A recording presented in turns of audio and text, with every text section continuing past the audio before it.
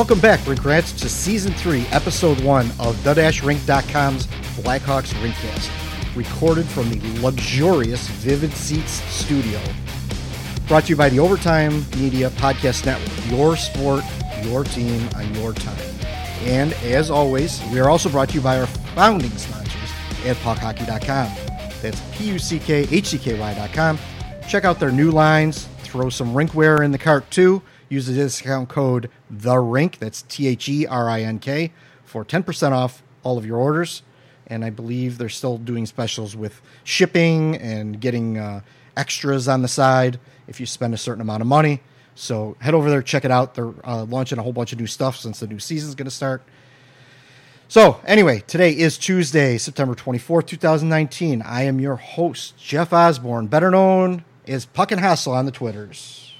Who could be scared of a Jeffrey? Yeah, Jeffrey's just this nice bloke from down the road, isn't he?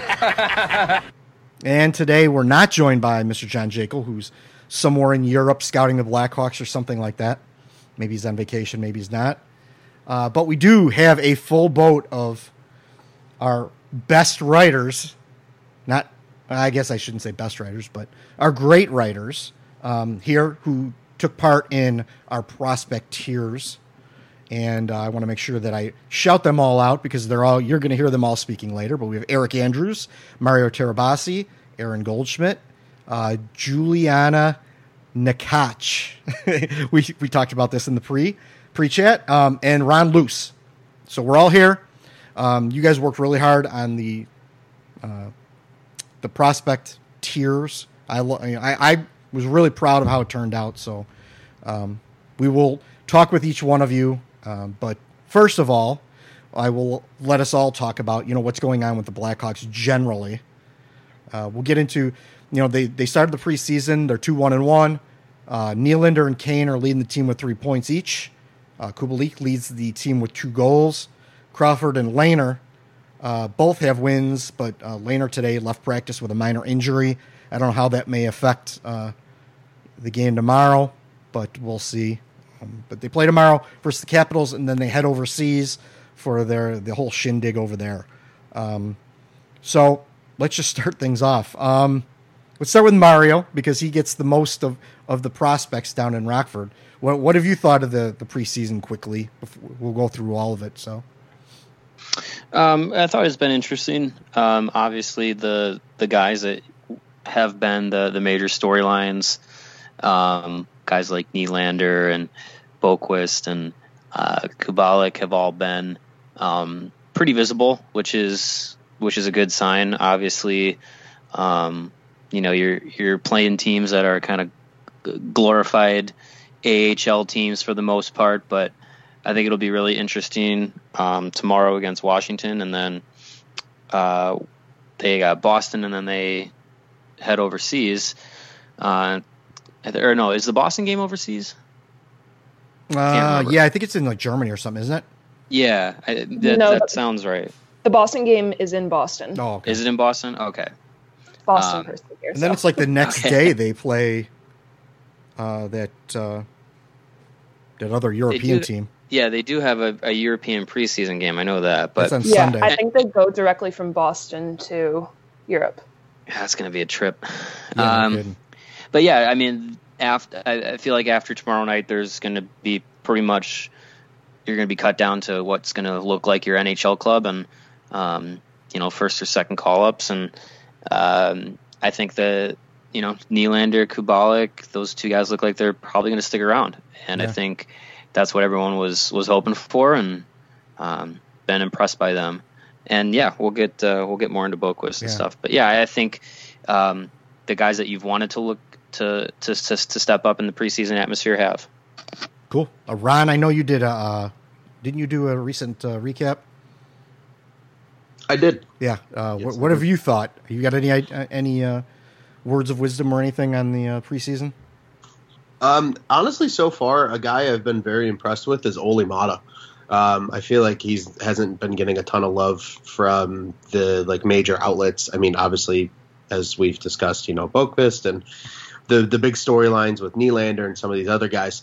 But he's just looked really sound, and he's just doing his job, and it's just refreshing that they actually have a bottom pairing defenseman that isn't a total train wreck. So I've been very impressed with him, and so far him and Seabrook have actually looked okay when they've played together in the preseason. And I mean, if that's their third pairing this season, I would be a very happy camper. So I think he's probably been outside of the ones that I'm sure we're all going to talk about. So I want to leave other people something to talk about. But I really liked Olli Maatta so far. Yeah, unfortunately, I didn't get to see a lot of the preseason games. I was out of town in Vegas getting married. And, but what I did see is it looked like, Nylander looked really well. And I liked what I saw, at least in little bits and pieces of home. I thought maybe he might stick around and they would send Boquist and Beaudin and all those guys down so they could play together in Rockford. And then Holm would kind of be that, seventh guy, maybe with a Dahlstrom or something, or Cuckoo at 8 or something like that. Maybe Dahlstrom didn't make the team and Holm did, but it's not really the way it worked out. So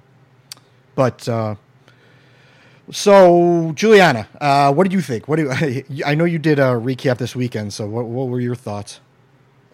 Honestly, the game that I recapped, there were very few players that looked good. I'm going to have to go again with Alex Nylander. I feel like every time that I've watched him, he has just completely stood out. I know a lot of people were saying that he kind of looked dull when he was up with the Sabres, and there is talent there, but he hasn't put it all together. But I think when he was on that line with Kane and Taves specifically, he really put it all together. I've also been extremely impressed with Kubalik. I think he really fits in well with the team. He's got a lot more firepower to him than we originally thought. I kind of thought that he was just a little bit of a lower tier prospect, but I really think he can fit well in the middle six, and I've been really impressed with him so far.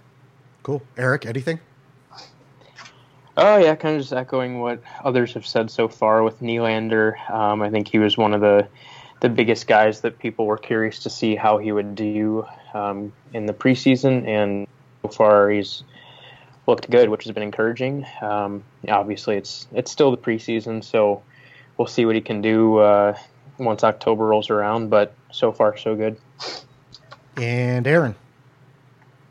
Best for last. Let's do this. You're not going to say anything about trading Patrick Kane, are you? All right, calm down. I'm going to say two things that I've never said on this podcast or in any article I've written for The Rink. Through a few games that I've seen, I've been impressed with Erik Gustafsson and Chicago Blackhawks power play. I got it off my chest. JJ is probably going to be listening to this podcast over in Europe and just tearing the earbuds out of his ear. Yeah, he's probably rolling on the floor. But in an in-game interview, Gus did say the one thing he's been working on over the summer was his defense, settling the puck down in his own zone. He's got really good outlet passes. It seems like the Blackhawks are really trying to work on that transition game. You could really notice that Jeremy Colleton's system is implemented now, and it's really evident.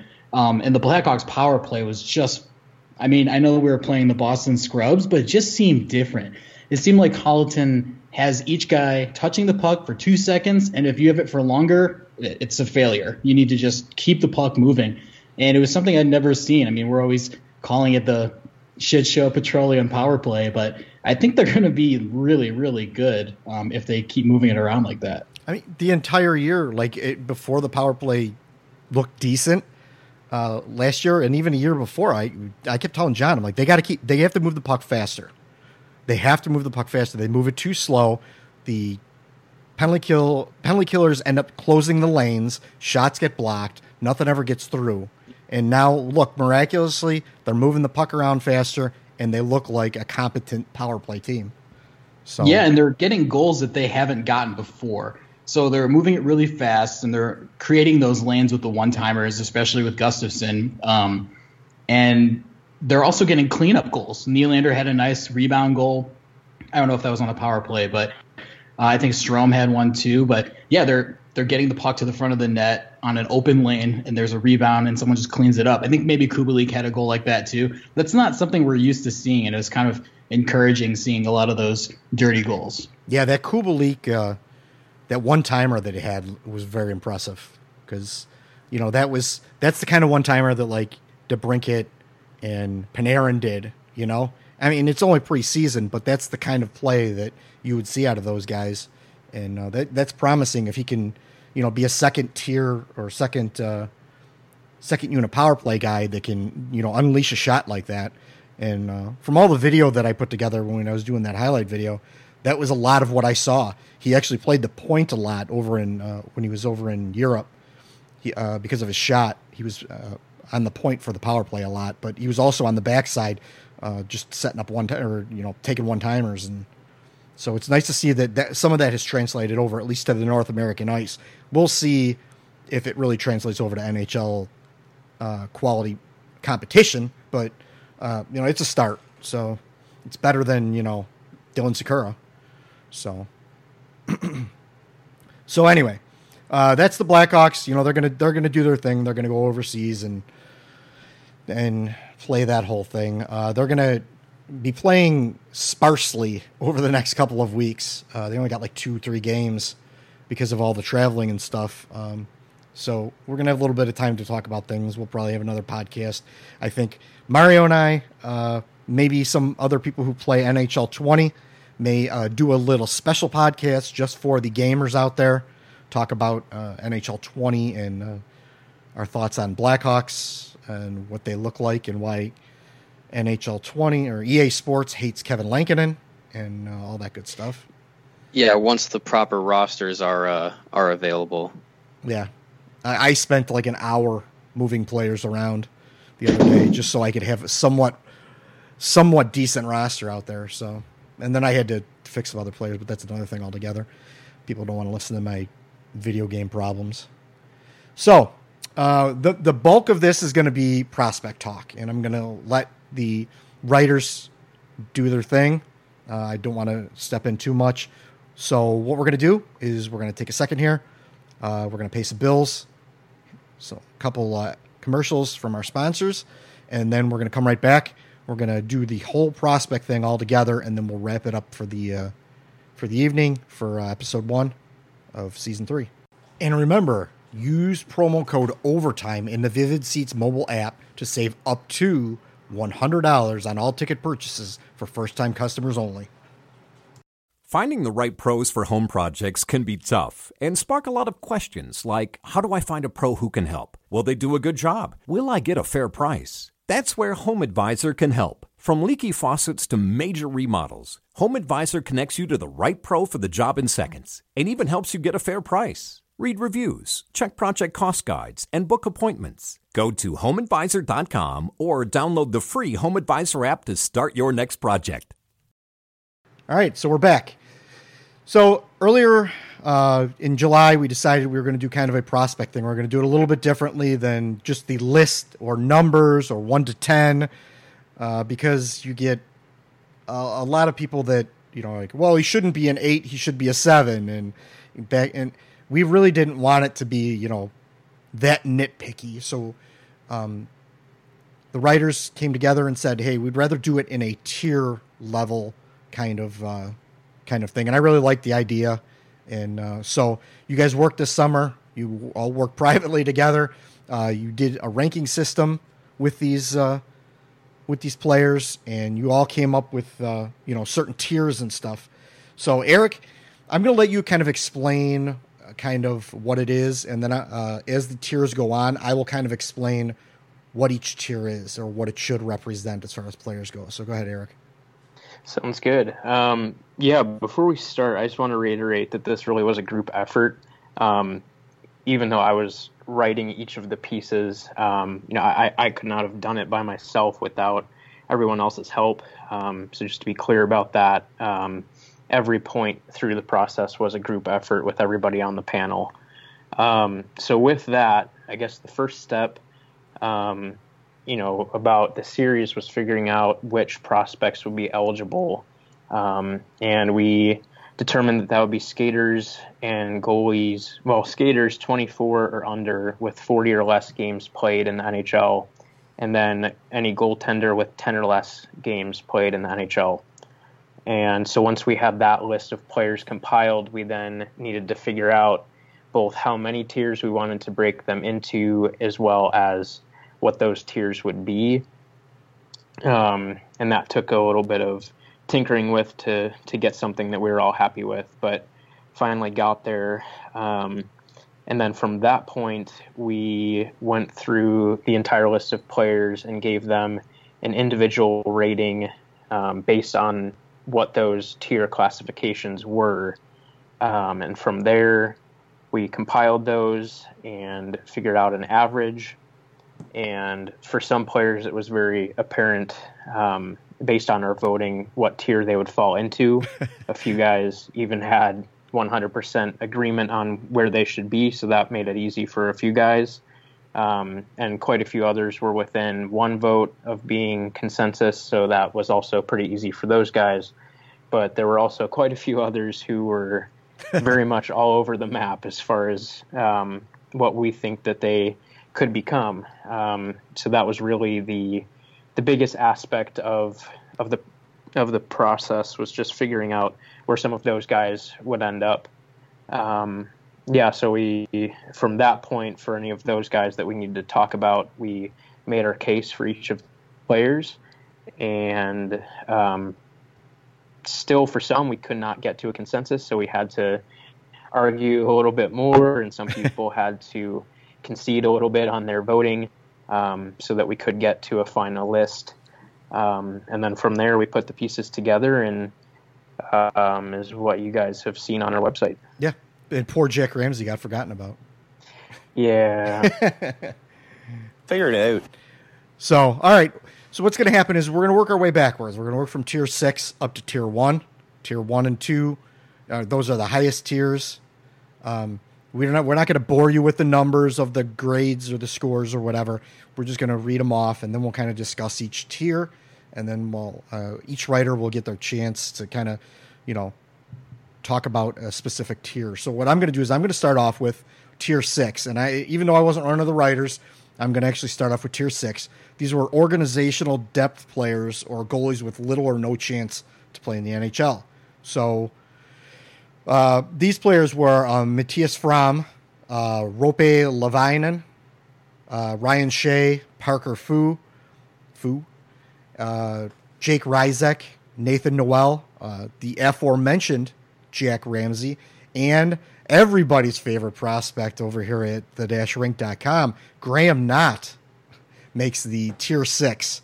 There's some discussion there, and I'm sure we're all going to, especially Mario, might have something to say about Graham Knott. He was, a former high pick of the Blackhawks, and he has been a fourth-line AHL player who surprisingly every once in a while scores a goal, but other than that, he is a non-factor. His size hasn't translated, and his game has not translated at all. Jack Ramsey, on the other hand, while Aaron and I and Mario were actually kind of impressed at some of the camps with him. I think maybe Eric was too. But, he looked like a decent big forward, but this year they decided to move him to defense. So it looks like he's going to play defense probably with the Fuel Indy, unless they move him back to forward. But he'll probably still be an Indy even if he's with the Fuel either way. So, none of these guys. I actually was a little higher on Roope Levainen.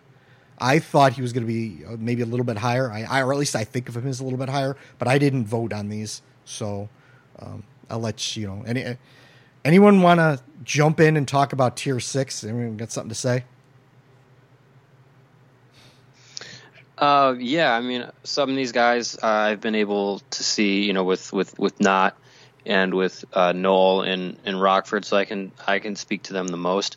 I really don't see an NHL future at the very least with the NHL with the Blackhawks for either of those guys. They're organizational depth players as the tier says, and Noel's an energy feisty forward in the AHL and probably nothing more than that. Whereas Noel's energetic and feisty, Graham Knott is not that. He's just kind of a big kid, and I don't know if it's between the ears or what, but it just seems like since his draft year, he hasn't developed almost at all. And from what I was able to see of him in his time in juniors till, 2 seasons ago, his rookie year in the AHL, and then last year with the Ice Hogs, it was just a bunch of the same. Big guy who doesn't use his size, doesn't have the speed of today's game, and just doesn't really have a lot to offer. And it sucks that he was a second-round pick for the Blackhawks. And we've done the game of who could they have had instead, and always leads to depression. So yeah, that's what I got on those two guys there. Yeah, and then Aaron, you might have something to say because there's a couple of college guys or former college guys in here. Do you got anything? Yeah, a few things. So Ryan Shea is going to be a senior. I'm pretty sure he's going to be a captain at Northeastern, and he was most successful with Dylan Sakura, actually on his team on the power play. But we saw him at camp, and he got, he's kind of not really super noticeable out there, which is a good thing on defense. But he kind of reminds me a lot of Luke Snuggerud. Similar build, similar size, similar stats. But, it's kind of really up to him what he's going to do after college. We'll see. Nothing really stuck out to us. Parker Fu is intriguing. I know his brother Spencer actually got sent down from the Flames, and I don't know if he's as good as his brother, but he's playing on a good Union team. I'm sure Juliana can touch on that. But, he's doubled his production from his sophomore year to his freshman year. So I'm expecting a lot from him. He's probably going to get more quality minutes, maybe some power play time, and hopefully in a top 6 role. And then Jack Ramsey, we were impressed with him before. I was so shocked when they said that he was moving to defense. It just doesn't make sense to me. That you might as well move Graham not to defense, if you're going to do Jack Ramsey. But but we forget that Andrew Shaw was not a top pick, and he kind of made his way to the NHL and to the pro level by being aggressive, by being a go-getter, a grinder, and then he kind of rounded out his game and proved, like Brad Marchand, that he's just because he's small doesn't mean he can't score. So I think Jack Ramsey could be a sneaky pick to make it to Rockford and maybe do something in the next few years. And then Graham Knott, we're all really high on Knott. Not high on him, but we had high expectations for him being a second-round pick. And with his size, we're constantly on the Blackhawks looking for this second-line center with big size. But honestly, with the Philip Deneau thing and the Mark McNeil, I know that he hasn't had success, and maybe he doesn't have the right experience right now, but he's been in the system for so long. I think the Hawks need to just give this guy a shot at the level. Maybe he doesn't deserve it, but or move on. See what this guy has. I mean, I don't think you can let people be in the system for too long without giving them some sort of light at the end of the tunnel, even though they don't deserve it. But that's just my take. I mean, on the flip side, you got people like Blake Hillman who got a year, and they just discarded him. But you got Graham Knott who's been here for 3 years. Though. I think you have so many defensemen in the system, you have nothing of what Graham Knott is. Yeah, sucky, but yeah. Nailed it!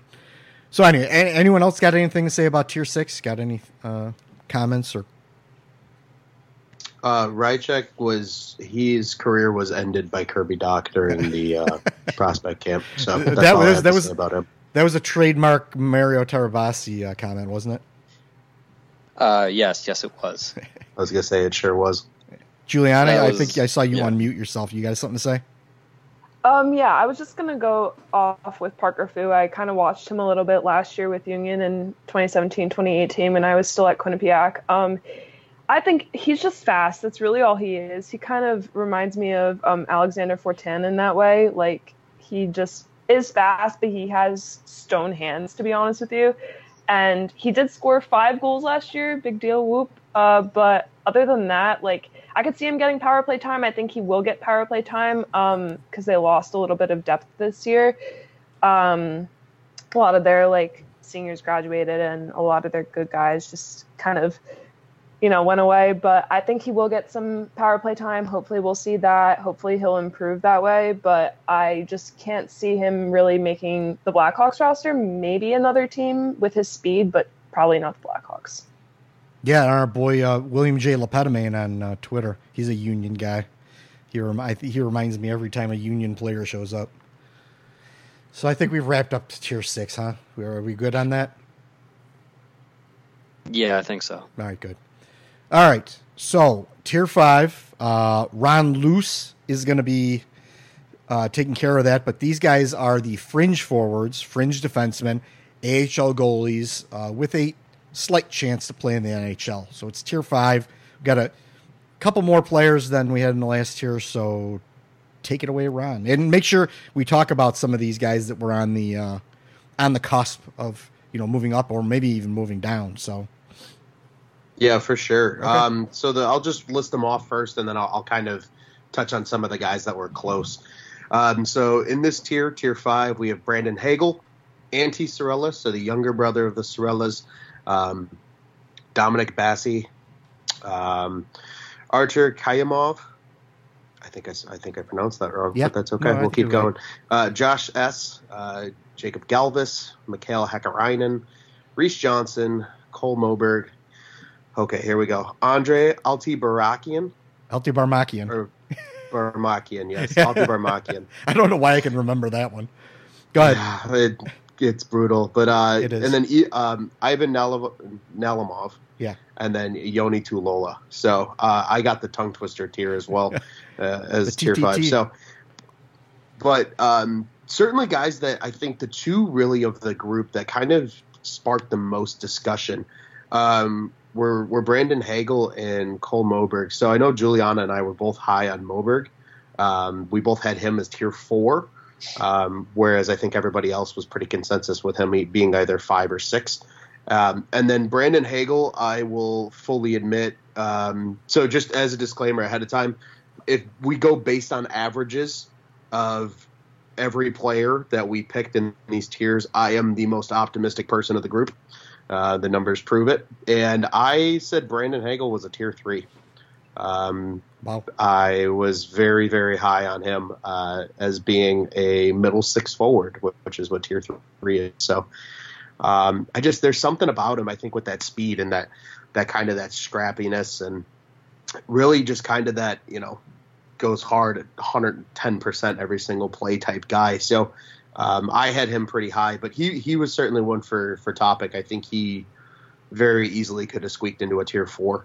But just because of, law of averages, he made his way into tier 5. So, but I was very, very high on him. And then just an interesting thing I said about Moberg that I think was fairly interesting to say. I kind of compared him to a Jason Garrison when Garrison was actually a useful player. It just kind of, he doesn't necessarily stand out, but he's got a good shot. And, he can do some damage with that shot when he actually uses it. So, those are just a couple of my observations. But yeah, by far, I think Hagel and Moberg certainly generated the most discussion amongst our group of where they should officially land. All right, I'm going to jump in really quick, just say a few quick things, and I'll let you guys take it away. The Hagel thing, when I saw him at the prospect tournament, I was kind of impressed with his leadership. He seemed to be like one of the leaders out there. Usually that goes a long way with the organization, so I could see him maybe playing a big part in Rockford this year, and then maybe at some point being, that possible guy that gets called up if there's an injury or something like that, especially with the lack of a lot of top-end wings in the system. They really don't have much right now. Let's see, who else? Häkkinen, I was not super impressed with him. I saw him play. Ray wasn't able to make it tonight, but he was actually part of this too, Ray Napiantek. When I went to go watch the Steel play last year, they played against Häkkinen in the playoffs, and I was not super impressed with him. He was just okay. He was out there, but he didn't stand out. He was just an okay player. He actually looked better in prospect camp than he did in the USHL. So, and Nalimov is just, he's going to be probably a footnote, I think, in a bad joke. Or he's actually already pretty much turned into a bad joke, because I don't know that he's necessarily going to ever come over here. and he seems like he might have an attitude problem or some kind of he might be some kind of head case. He's been released by a bunch, even though he's played well over in the KHL, he has been released by teams several times. And the one time he came over and played for the Blackhawks, it was in the preseason. They threw him in a game against Detroit, and he gave up like 3 goals in the first period. Again, that was 3 years ago, but still. Other than that, I really don't have a whole lot more. So if anyone wants to jump in, go ahead and jump in on Tier 5. Yeah, for me, Hagel was one of the guys that coming into this summer was intriguing just because of he had such a big season with Red Deer toward this last year and his last year in junior, and hopped in for just about a half dozen games with Rockford at the end of the year, and he looked like he has a lot of the tools to be successful, and just throughout prospect camp and then through training camp he really started to impress, and seems like he's got a lot of the tools there to be successful at the next level. I feel like his shot is pretty impressive for where he's at right now in his career. His speed and his motor are pretty desirable for a player at his level, and I personally had him in the next tier up in Tier 4, but I think he has a lot of potential on the offensive side, and just getting everything put together for him to become a complete player is probably the biggest thing for him to become a full-time NHL player. And and to the leadership part that Gate touched on, he wore a letter in Red Deer, and his teammate Reese Johnson was also wearing a letter in Traverse City. So they were teammates for, I think it was all 4 seasons that they were all there, that they were both there, and they're like best friends. So it's good to have them together. They're both going to be with Rockford to start the year, and I think Hagel out of this tier might have the most upside, and he's been impressive as the summer's gone on. Juliana, you want to talk about Cole Moberg? Yeah, of course. So Ron already kind of talked about him a little bit, but I was really impressed with him when I was scouting him even prior to the draft. I think he has really good size. Obviously, he's a big body. He has a really nice shot from the point, and when I was watching a lot of film of him, I just saw that his skating needed a lot of work, but I can see him really being a decent bottom pair defender if he gets his skating up to par. Overall, I think he played pretty well on Prince George last year, and they were terrible. They were awful. And I think that he just really needs to develop his skating, and I think he has a better chance of making the NHL than some people might think. Eric, you want to jump in? Yeah. I mean, the one thing that stands out to me, we talked about Hagel a lot already, and quite a few of our panelists did have him in Tier 4. Just to explain why he was in Tier 5, I think at the end of the day we came to the agreement that we want to see him actually producing in a regular season, not just in a prospect camp or Traverse City or anything like that. I would agree with what most of you guys have said about him too, and that he probably does have the highest upside out of anybody in this group. But just kind of reiterating that it still is really early, and many guys can have a good summer, but we want to see it over the course of at least a season or two. Aaron, you got any college guys in there you need to talk about? Josh S. was in here at Wisconsin, and I know Mario's super high on the Badgers this year, and they're going to be great with, their 2 first-round picks. But, yeah, I think the big say their names. Alex Turcotte and Cole. What's that dude's name? The little guy. Cole Cauliflower. Cole Cauliflower. Oh man! That's from. So yeah, they're going to be great. And one of the games to watch, biggest games to watch is going to be Wisconsin against Penn State. If you like fast hockey, you're going to really, really enjoy that series. So, yeah, keep an eye on Josh S. His production's been good. I think he's had 5 goals last year, and he's kind of been pretty reliable back there for Wisconsin. And so, yeah, I'd definitely look out for him. And then Bassey, I think he's going to be at Colorado College next year. And then Hakkarainen left Providence because he sucks, and he could have gone to the Frozen Four, but he left. So, yeah, well, that was good foreshadowing. You talked about the Penn State thing. So the next tier, I guess we'll just move to the next tier, actually contains someone from Penn State hockey team. So tier 4 is bottom 6 forwards, third pairing defenseman type, and fringe goalies. Eric Andrews, you're going to take this tier, so take it away. We know why you're going to take this tier, so that's a little foreshadowing there too. So go ahead. Okay, so the players in tier 4, and we did have a few that could have gone either way and just fell into this tier based on our discussing about them. So we have Evan Barrett, Mackenzie Entwistle, Alexi Sorella, Josiah Slavin, Dennis Gilbert, Matthew Highmore, Kevin Lankinen, Nicholas Nordgren, John Quenville, Michael Tepley, Lucas Carlson, Mario's favorite Tim Soderlund, and Alexander Fortain. Nailed it! There you go. So go ahead and discuss. You know a little bit more about this than I do. So yeah, the ones that were most so on the edge of being in this tier or in another tier. At the top end were Evan Barrett. He was split right down the middle among our panel between being in tier 3 and being in tier 4. So I'm sure quite a few of you guys will want to discuss him. And then at the bottom end of the tier was Fortain. And just based on his average and then based on a few things that some of us had to say, he fell into tier 4 instead of tier 5. And then another guy that generated some interesting discussion was one of my personal favorites, Josiah Slavin. And we never would have known. Erroneous! Erroneous on both counts. Go ahead. Yeah, a lot of us were thinking that he'd fall right around here, but some of us were much higher on him than others.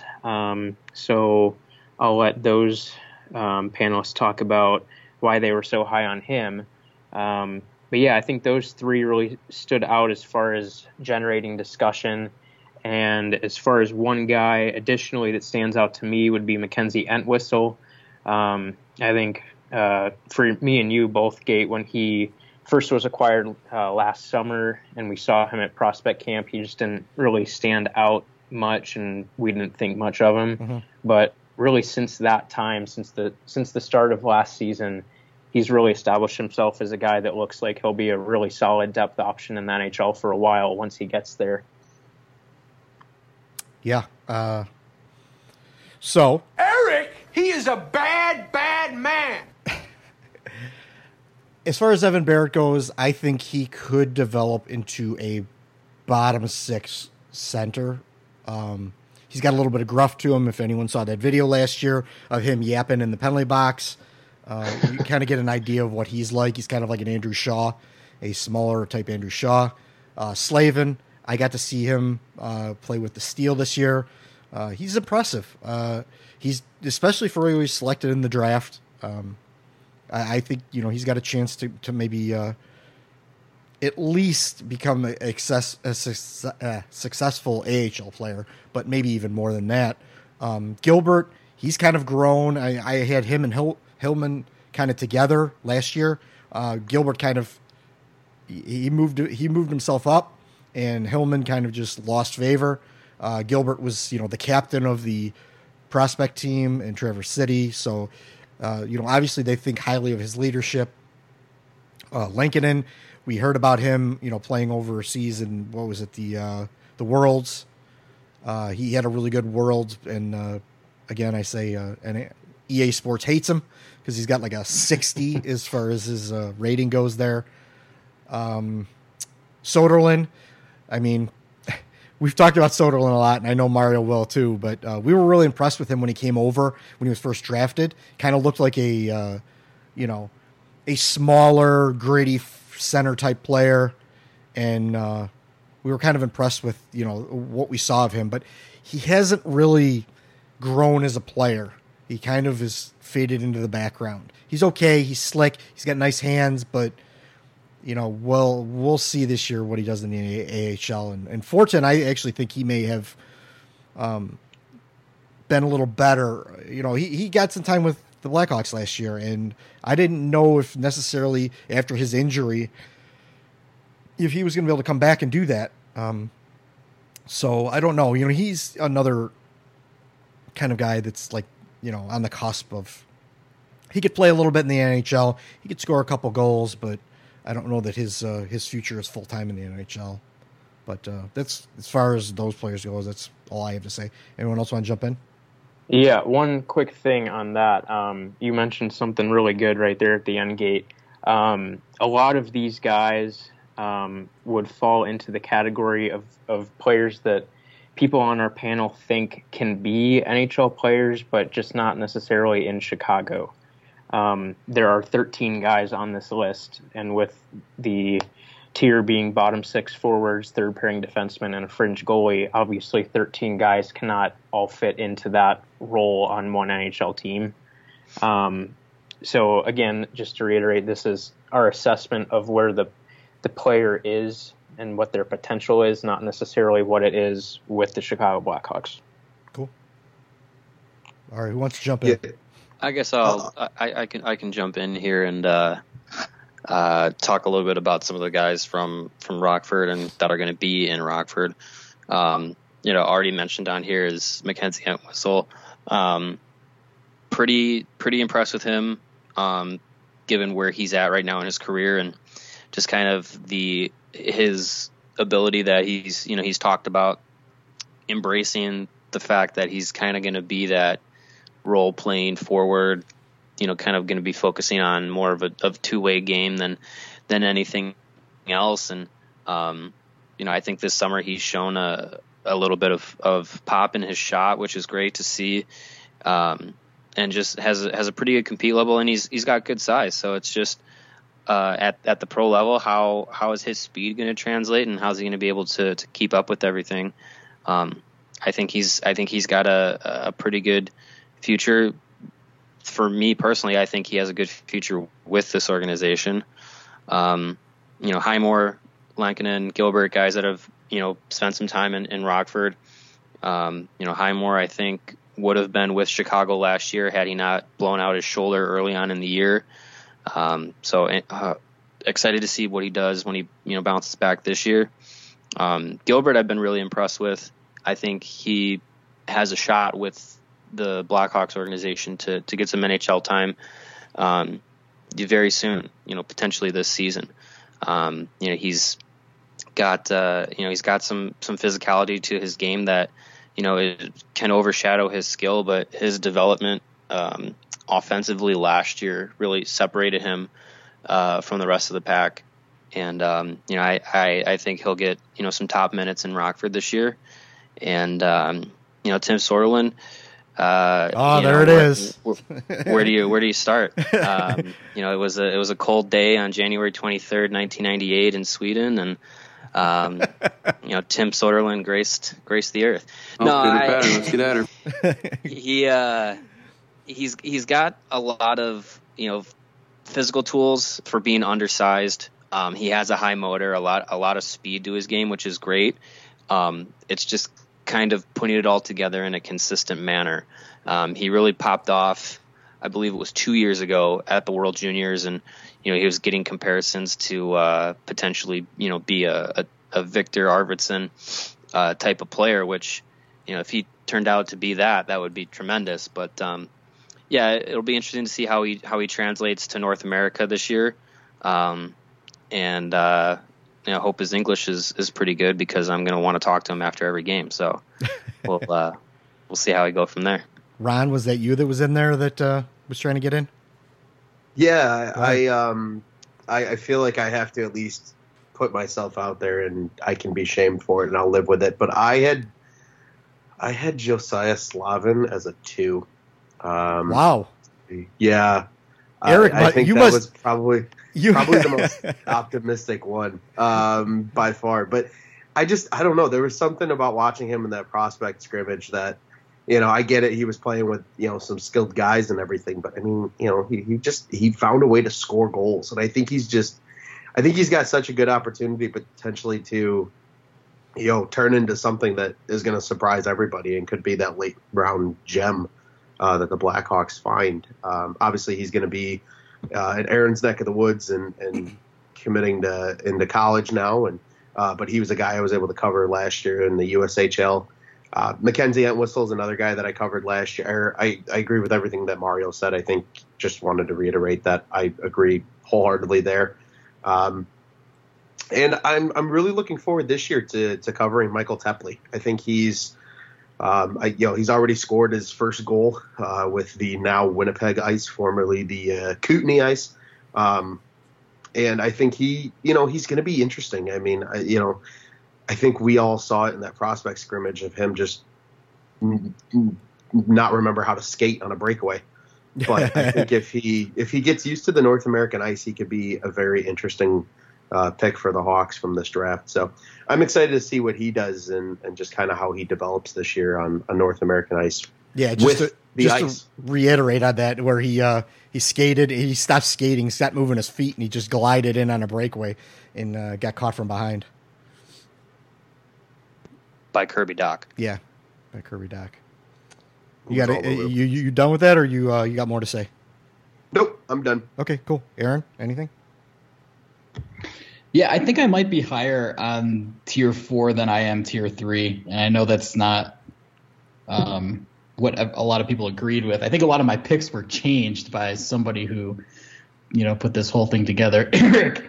But yeah, I was pretty down on this whole prospect pool. I think I brought the average down quite a bit, and we had to alter it, or I had to concede to higher picks. But the tier that's probably my favorite is this one. I got to cover Evan Barrett, saw a little bit of Josiah Slavin, Highmore I want to touch on in a second, and then we've seen a little bit of Soderlin in 14.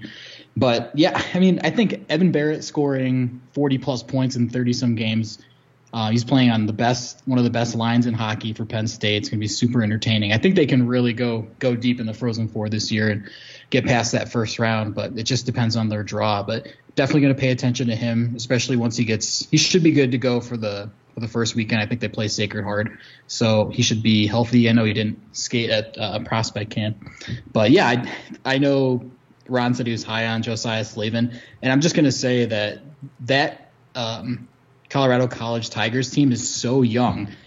They actually have a sophomore captain, and it's like, I think it's the first time it's happened. Maybe I could be wrong, but super young team, and Mike Havlin's getting all of his own recruits finally rolling in now instead of taking over for somebody else's team. So, yeah, they're going to be really entertaining to watch, and I think Slavin's going to immediately get power play time. He's a big body. I hope he gets top 6 minutes. But, yeah, watching him play against Ian Mitchell is going to be a real treat. And then Dennis Gilbert, I think he's got a place somewhere with the Hawks. I think he just maybe needs another full season in the AHL, but that's kind of to be determined. And then I was really I know you guys were Gate and JJ, I'm pretty sure, big Highmore guys.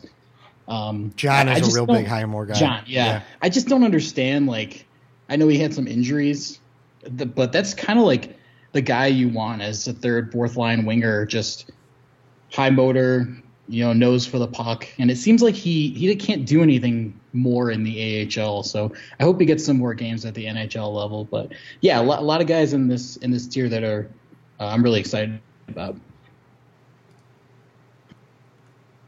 You done messed up, AA Ron! Juliana, you got anything on this tier? I mean, I'm going to talk a lot the next tier, so I think I'll skip out on this one. All right, yeah. Yeah, the Evan Barrett will be interesting. We did talk to the guy from Penn State last year about Evan Barrett when they were just slaying everybody. So that's going to be real interesting to see what he can actually turn out to be. If he can actually be an NHL type player, or if he's just going to be one of those scrappers in the AHL. I'm not huge on Sorella. I don't know. Just to me, I get this weird feeling that there's something not going on between the ears that the Blackhawks may not like. They don't like head cases. And if he was complaining a lot in Carolina that he didn't like his position or he didn't like where he was playing, the Blackhawks may turn on him. But then again, the same thing could happen with Alex Nylander. So, it's kind of the same case to a lesser degree. And John Quenneville, I'm not really a huge John Quenneville guy. I don't see what he's necessarily going to do. I don't know that he's good enough to play in the NHL. He may be one of those guys that's, a quadruple A guy where he's pretty good in the AHL, but never could put it together in the NHL. I guess we'll see. John Hayden. Yeah, there you go. Kind of a John Hayden. I honestly, I don't even think of John Quenneville as much as I like John Hayden. I actually like John Hayden a little bit. I am thinking that like Highmore and Fortin are kind of in the same mold as far as those fast guys that can high motor. I have notes for the puck. They just maybe need a little more meat on their bones. Like Mackenzie Entwistle, he seems to have enough to be able to lend to everybody. Anyone else got anything to say on Tier 4? I'll just jump in real quick. Okay. One thing we kind of touched on a couple times already, but again, another reason for why Evan Barrett is in Tier 4 instead of Tier 3, since he was split right down the middle. Pretty much exactly the same as the reasoning for Brandon Hagel, is that we just wanted to really see if he can actually translate that production, and a lot of us didn't necessarily think that he would. There's been a lot of noise on the Twitterverse about that he'll be the next big forward prospect, obviously outside of Doc, but I think that's just a little premature, given the line that he was playing on and the style that they played. Yeah, the same thing was said about Dylan Sakura too, right? And look what he's doing. Right, exactly. So that's why he ended up in this tier. And then touching on Josiah Slavin, of course. Oh no! Well, for the record, go ahead. What? No. Oh, Jesus. Go ahead. Some listeners might know I'm a big Jacob Slavin guy. That is because I know Jacob Slavin. I do not know Josiah Slavin. So just to set that straight. But anyway, I just wanted to read, since Ray is not here, he had a really good comment that I think summarizes Josiah's game really well. Yeah, and he's seen more of him than probably any of us have. So yeah, go ahead. Right.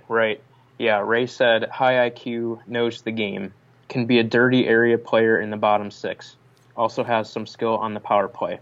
A lot of tweeners make it or don't make it for between-the-ear purposes. He gets it.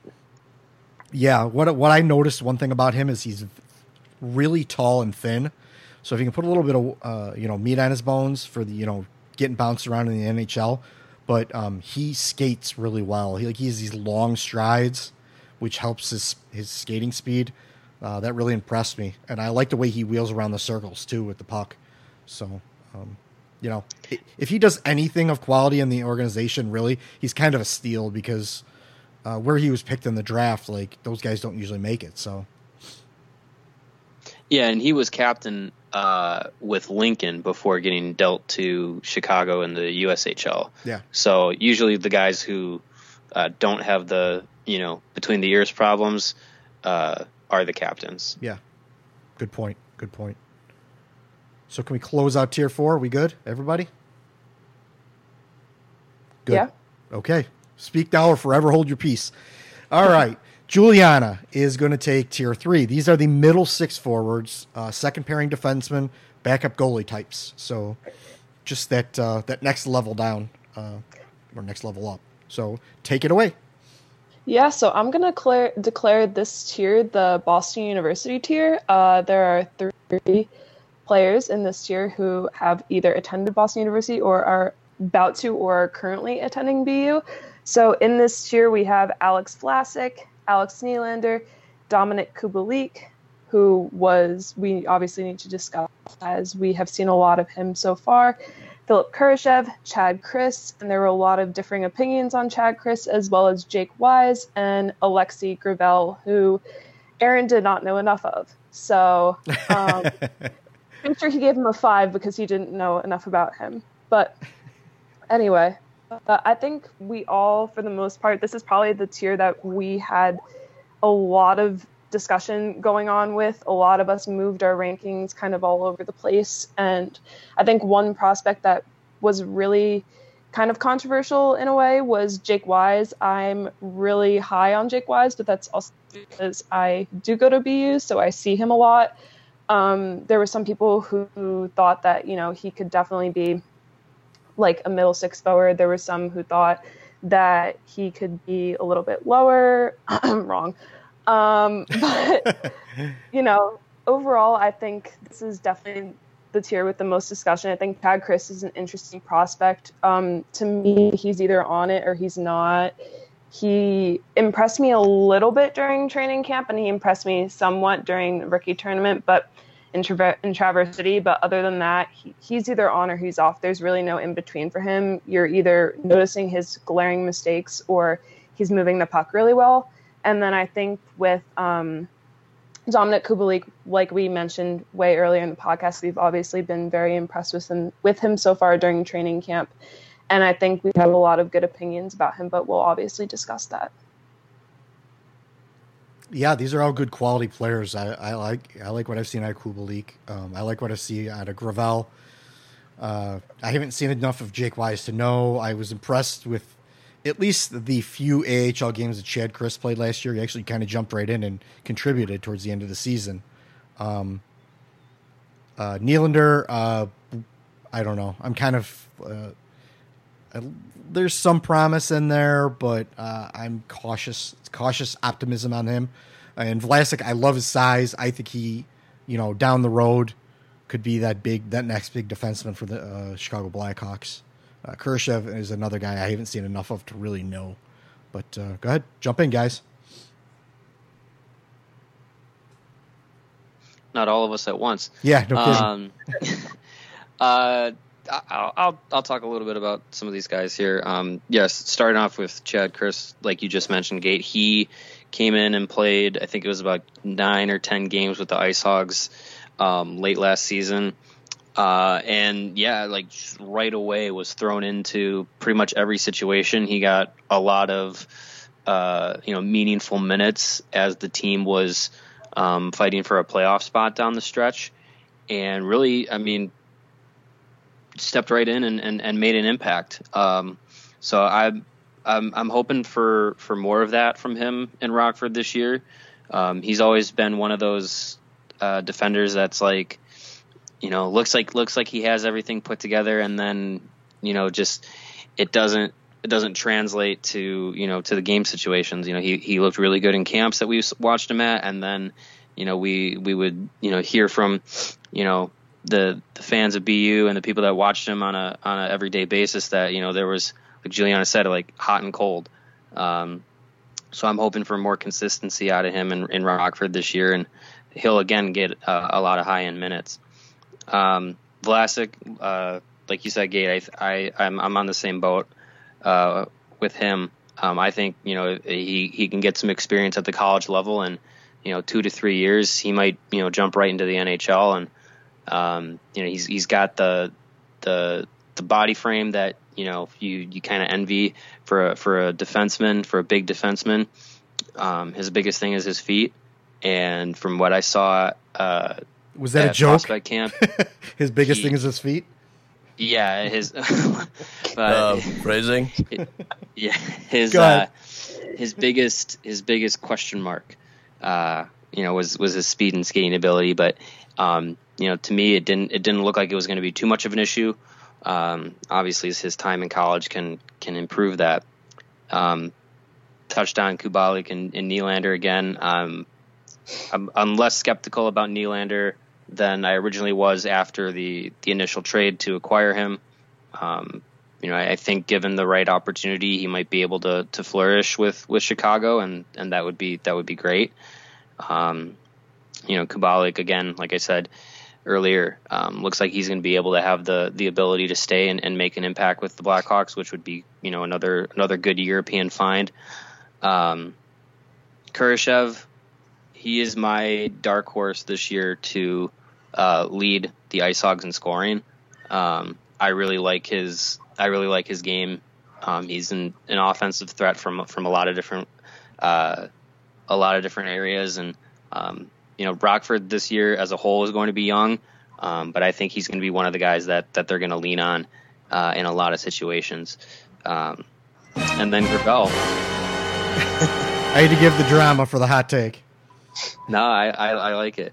And quickly on Gravel, he impressed last year with Halifax. Had his best year in the queue.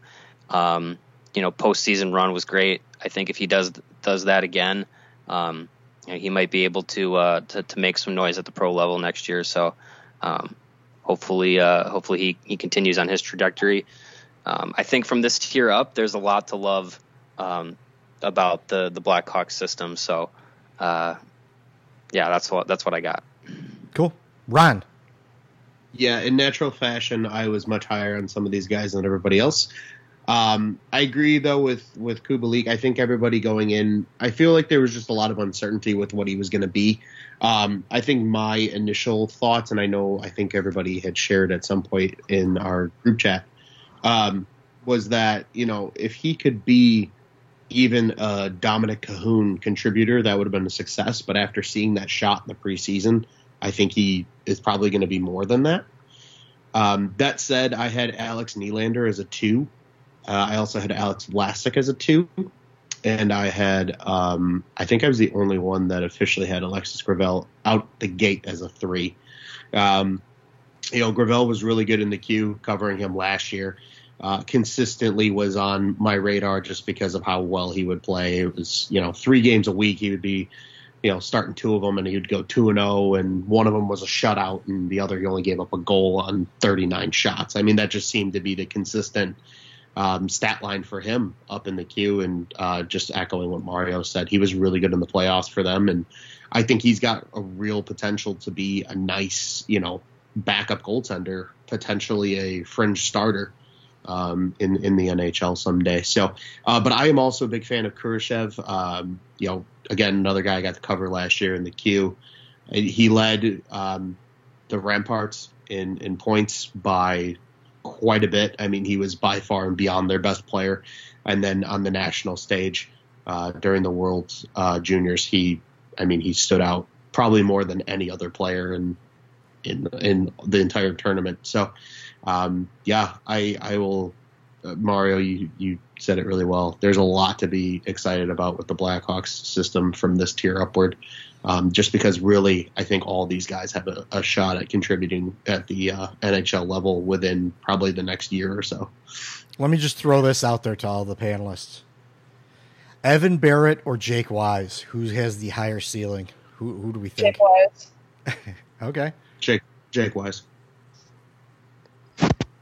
I got to go with Barrett. I've seen more of him, and I mean, maybe this year we'll swing it more towards Wise's way, but I got to go Barrett from what I've seen. Anyone else got a take?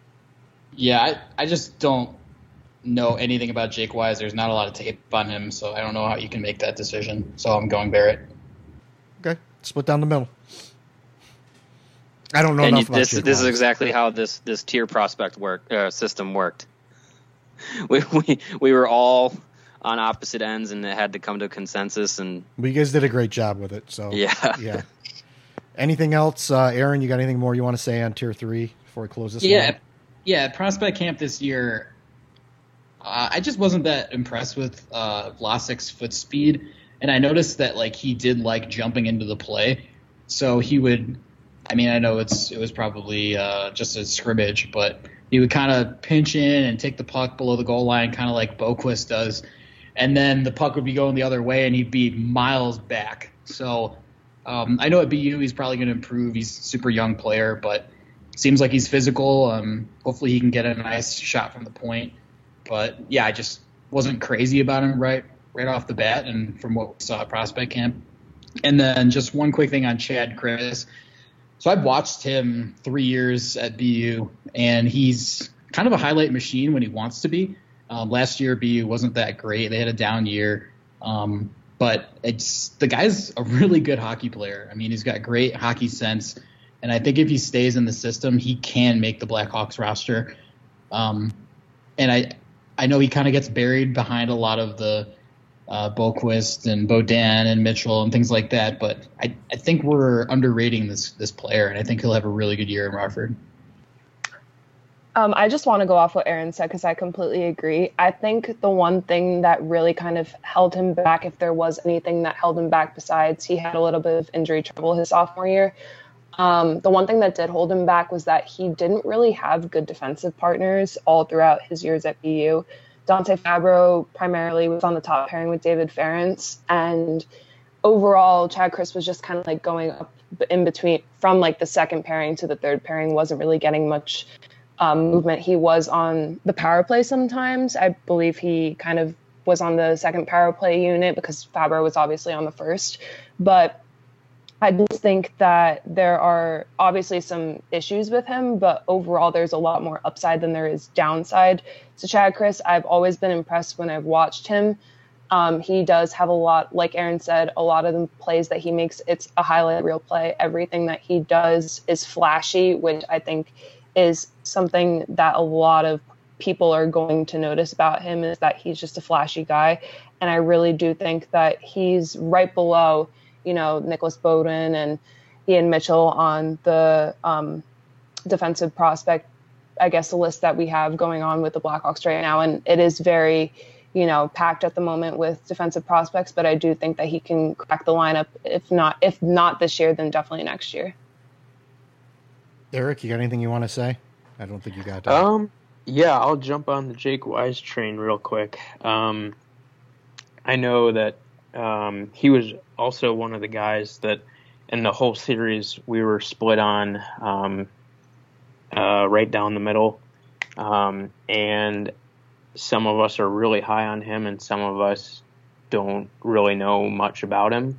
I know I'm really curious to see what he's able to do this season. Hopefully he can be healthy because that's been a big issue for him over the last couple of years.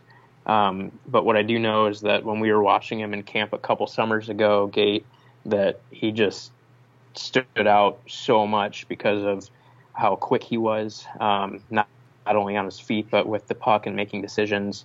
And I mean, I remember even doing my draft prospect profiles back then, that a lot of people considered him as a potential first-round pick that year. So it'll just be really interesting to see how he continues to develop throughout his time at BU. Hopefully he can stay healthy and really turn into something, because it looks like he could become something if he has that health long-term. And I think his skill set is definitely exciting, at least at this stage. Whether or not he'll be able to transition that to a pro-style game, we'll see. But I just wanted to throw in my 2 cents about him since we didn't talk about him all that much. Cool. Can we wrap this one up then and let Mario take the reins? We good? Yeah. All right. Yeah. Cool. All right. So tiers 1 and 2, we're going to combine them together because there's very few players in these tiers. And the reason there are very few players in these tiers because these are top 6 forwards, number 2 or 3 defensemen, starting goalies. Or in tier 1, there's first line forwards, top pairing defensemen, and elite goalies. Now, some of you probably already know who the people are going to be in here, but we're going to talk about them anyway. So Mario's going to take it away.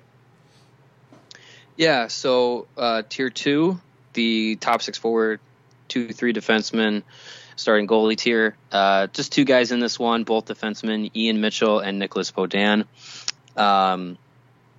These are 2 guys that I think a lot of people are putting some heavy heavy consideration into for future Blackhawks defensive core cornerstones. Mitchell more so than Beaudin.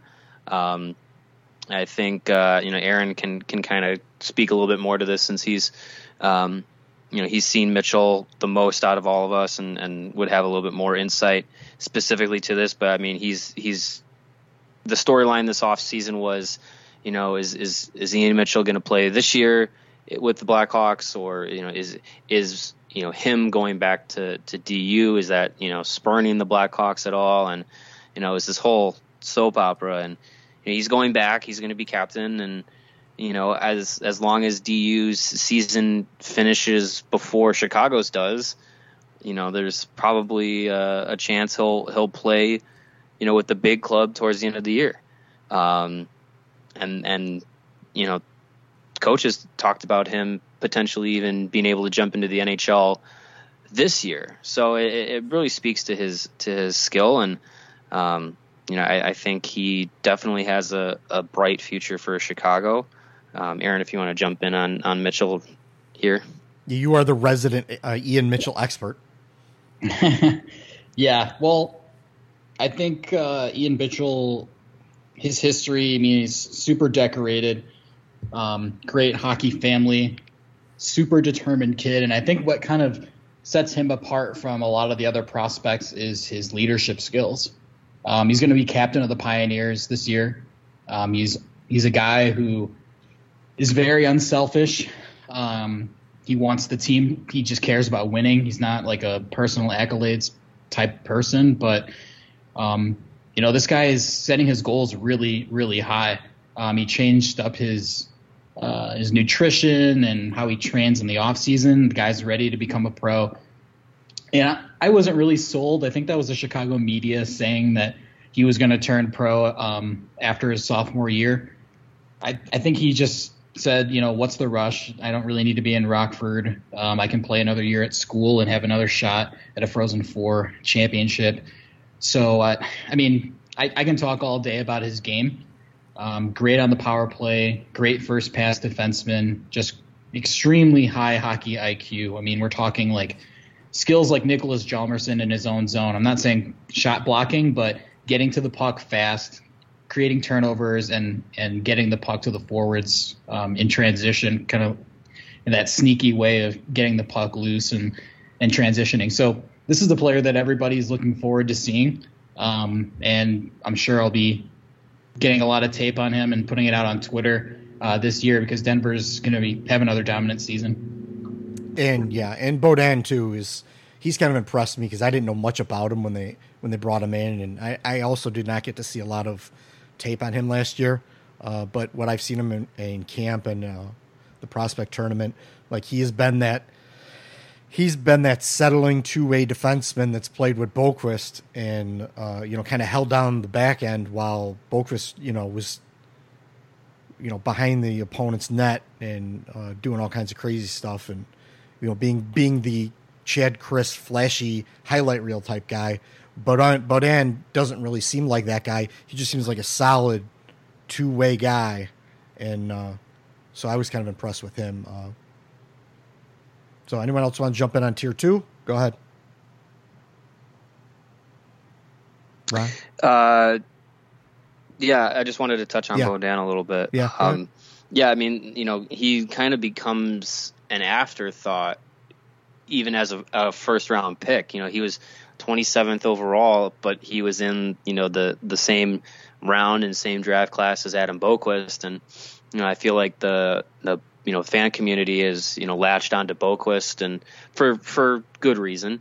But Beaudin ultimately ends up becoming kind of an afterthought. And, you don't really think of a guy in his draft year and then, his final season in juniors, comparatively, or combined rather, those two seasons over point per game player as a defenseman. His offensive skill was his selling point in his draft year, and his second year, or his year after rather, with Drummondville, you really saw the attention that he put into working on his defensive game, and I think that was probably something directed from the Blackhawks that he needed to work on. So I think he's going to play a good amount of time with Rockford. He's going to get some solid minutes this year, and I think he's got a bright upside as kind of a guy who could be sold as an offensive minded guy, but can hold his own defensively as well. Ron, how about you? Yeah, I mean, I was, again, very fortunate to have covered Boqvist and Beaudin last year because they were both up in the CHL. And just for quick starters, and I'll just kind of leave this open-ended, I am the only person that put Ian Mitchell as a 1. Not even Mr. Goldschmidt himself put Ian Mitchell as a 1. So, nonetheless, I think Mitchell's going to be an incredibly special player. I think we all know, Boqvist is going to be an incredible talent. I think if he just continues to shore up his game in his own end with that offensive upside, he's just going to be the real deal. Kirby Dach, same thing. I mean, I feel like, everybody's gotten a good idea of what he's going to become and who he can be. But Beaudin was a guy that I was very impressed with covering, when he was up with the Voltigeurs in Drummondville last year. Because, you really, just even looking statistically, you could see that there must have been something to his game that happened where he became an elite defender because his plus-minus skyrocketed. I forget the exact numbers, but I think he went from a career minus guy in Drummondville. I think he was like a plus 60 last year, just because of how good he was. And I was told by Mr. Eric that I have to read my analysis on Beaudin, so I'm going to go ahead and quickly spout it off. But I said Beaudin re-engineered himself into exactly what the Blackhawks need, a two-way defenseman. Entering the draft, Beaudin was a clear-cut offensive-minded blue liner. But after joining an organization with players such as Ian Mitchell, Adam Boqvist, and Henry Jokiharju, who has now been shipped out, there was doubt that Beaudin could have been the one shipped. He now looks like the defenseman that every team needs but no one talks about, a quiet and a positive way player who makes the smart play before the flashy play. I'd be happy if he can become a Seabrook to Boqvist's Keith. So, if he turns into that, type of player where he can just, be the stay-at-home, does everything right type defenseman, I think Bowman got a lot of backlash initially when he took Beaudin, and it seems like now that he's kind of re-engineered himself, that could end up being the pick that everybody goes, wow, we got Beaudin for Ryan Hartman. That could really be quite the move for Bowman and kind of a feather in his cap. Minnesota Wild legend Ryan Hartman. Dad's going to have to paint the bar another color. Nailed it! All right. Well, you did mention Boqvist. Juliana, you got anything to say about Mitchell or Beaudin? You want to jump? You don't have to jump in, but I want to give you the opportunity.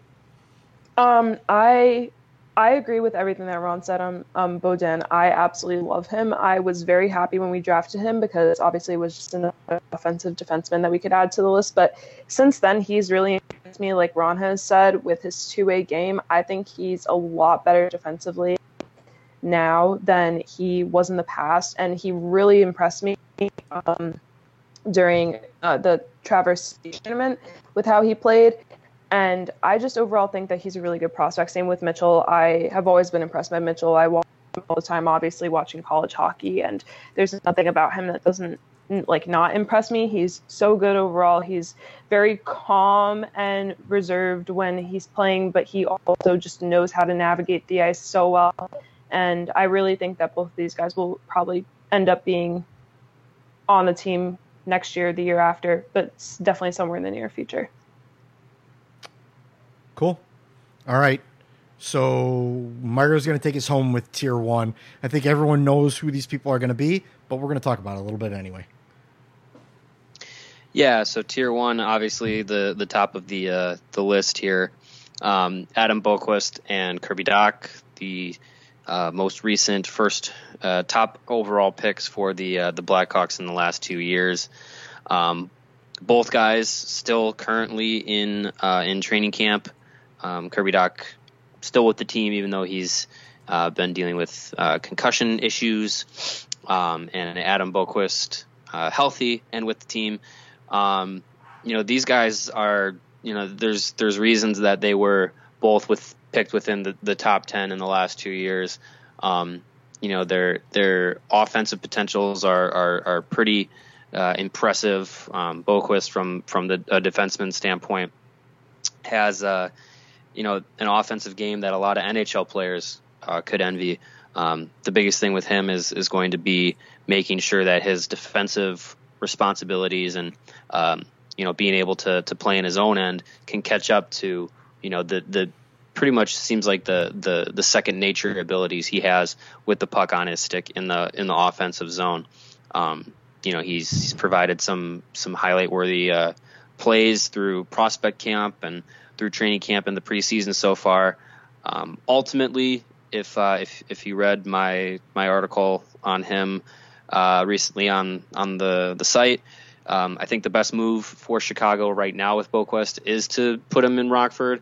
I think getting him to play at the professional level in the AHL will give him the ability to learn from those rookie mistakes that are inevitable, with less of a detriment to the Blackhawks as a whole, because obviously the minor leagues is a development league ultimately, and you want the best well-rounded players being able to come out of that system and go up and help the Blackhawks as much as possible. I think for Boqvist, that's probably the best route. It could be a full season in Rockford. It could be a month. We don't really know how much time exactly he'll need, or be given, given any kind of, roster circumstances with the Blackhawks. But I think he's best served starting with Rockford, getting his professional legs there. And, I think best case scenario is he'll be a replacement to Erik Gustafsson, either at the trade deadline this year or in the off season. I think Gustafsson's on his way to a big contract, whether it's deserved or not. That's everyone's opinion, but I don't think he's going to get it with Chicago, and I think the Blackhawks are probably hoping that Boqvist is going to be able to step in at some point, replace that position and replace those minutes. And then we can get into Doc. Yeah, I kind of feel the same way about Gustafsson as I kind of did with Brian Bickle at the time. Like, yeah, sure, he probably earned the money, but earned it with another team. Like, I just don't think the Blackhawks, with the way they're currently set up and the way the prospect structure is set up, that Erik Gustafsson can really hang around. He's holding, he's just kind of holding the spot for Boqvist to finally, make that next jump. Not as far as Boqvist goes, I know that we've all talked about Boqvist being like, that Erik Karlsson type player, and that's what he was sold as. But honestly, watching him play, he looks more to me like a small version of Brent Burns. He's all over the ice. He's got super talent. He's, talent's off the charts. He could probably play any position. Like, he's just that talented. The problem is you got to be able to reel him in enough, or at least have a defensive partner there with him that can help cover for him. I don't hate that he's as talented as he is, but like, I don't see Erik Karlsson making some of the plays like the goal that Boqvist scored in the preseason. He was circling behind the net like that and sniping the goalie from, just barely the goal line extended. Like, you don't see a lot of Erik Karlsson doing that, but you do see Brent Burns all over the place doing stuff like that. So while not in a physical manner, I think the style of play in the offensive zone and being kind of a wild stallion type player, I think that's what I see in Adam Boqvist, and I don't think it's a bad thing. Kirby Dach, I mean, he's a top 5, top 3 debatable prospect. He's big, he's talented, he's got quick hands. Like, he's going to be a good player in the NHL. So, anyone else want to jump in? Yeah, I'd love to. I actually was talking with a couple of buddies, and we were going through when the Hawks had gotten a lottery position, and was like, all right, who do you guys like? And they were all, Cousins is a good one. And, Byram was obviously a clear consensus. But I really liked Kirby Dach. And I think what attracted me to him is he brings a lot that the Hawks lack. And from that aspect, obviously the size, first and foremost, is amazing. But, he also has really good hands, a nice shot for as big as he is. And then on top of that, if you watch his highlight film, he scores all his goals from the dirty areas. He's in the slot. He's in front of the net. He's in traffic. He's not afraid to go to those dirty areas. And, the biggest complaint about the Chicago Blackhawks offense for the last however many years has been, that the Hawks are always a perimeter team. And now they have a guy who is probably going to be a huge part of this team for the next 10 years that is willing to go into those dirty areas and score. So I'm very, very high on Dach. I actually, at that time with my buddies, and we have it on a recording, I was hyping Dach up, so I was pretty excited when they did pick him. I was like, wow, I actually felt smart. But that said, yeah, with Boqvist, there's no doubt he's going to be special. I like your wild stallion, wild horse kind of comparison. But it'll all be great because, Beaudin will be his D partner and he'll be his Keith to his Seabrook, and we'll all be happy. And Boqvist is just going to go out there and score nasty goals all over the ice. Yeah, I just hope he's I didn't want it to be than we've seen so far. Yeah, I didn't want it to be a negative. I just wanted to say that's kind of how more I look at him is I've seen him play more, playing, in the past 2 training camps. I don't see an Erik Karlsson in him. I see more of a Brent Burns in him, and it's not a bad thing. Brent Burns won the Norris Trophy. He's a good player, and so yeah. Yeah. Well, so, Gay, what you're saying is that Adam Boqvist should play forward. Is that what you're saying? Yeah, that's exactly what I'm saying. Just move him up there. And we can put Gustafsson up there too. Yeah, just one quick note too with Boqvist. Something that I got to notice covering him when he was in London last year. He didn't play the point all that much. If you actually saw where he would set up, he kind of set up in that, on the face-off dots kind of rover, take the big slap shot type guy. So I think that was kind of interesting to note that he wasn't necessarily leading the power play from the point, but he was definitely, taking most, if not all, the shots at times for London on their power plays. Right. It's from kind of like the Ovechkin spot. Yeah, but he would play it on the offside, so it was really weird. He would play down on that, really what would have been the right wing rather than the left wing. He would sometimes rotate over onto the left side, but there was a good amount of times where he would be playing, the kind of the right wing side of the power play and getting off some really nice shots. So it was good. Yeah. All right, who else wants to talk about Boqvist and Dach? Me. Go. Adam Boqvist. So the probably the best thing that happened to Adam Boqvist is Joel Quenneville leaving the Blackhawks, because I'm sure he would have a stroke every time Adam Boqvist had the puck on the goal line in the offensive zone.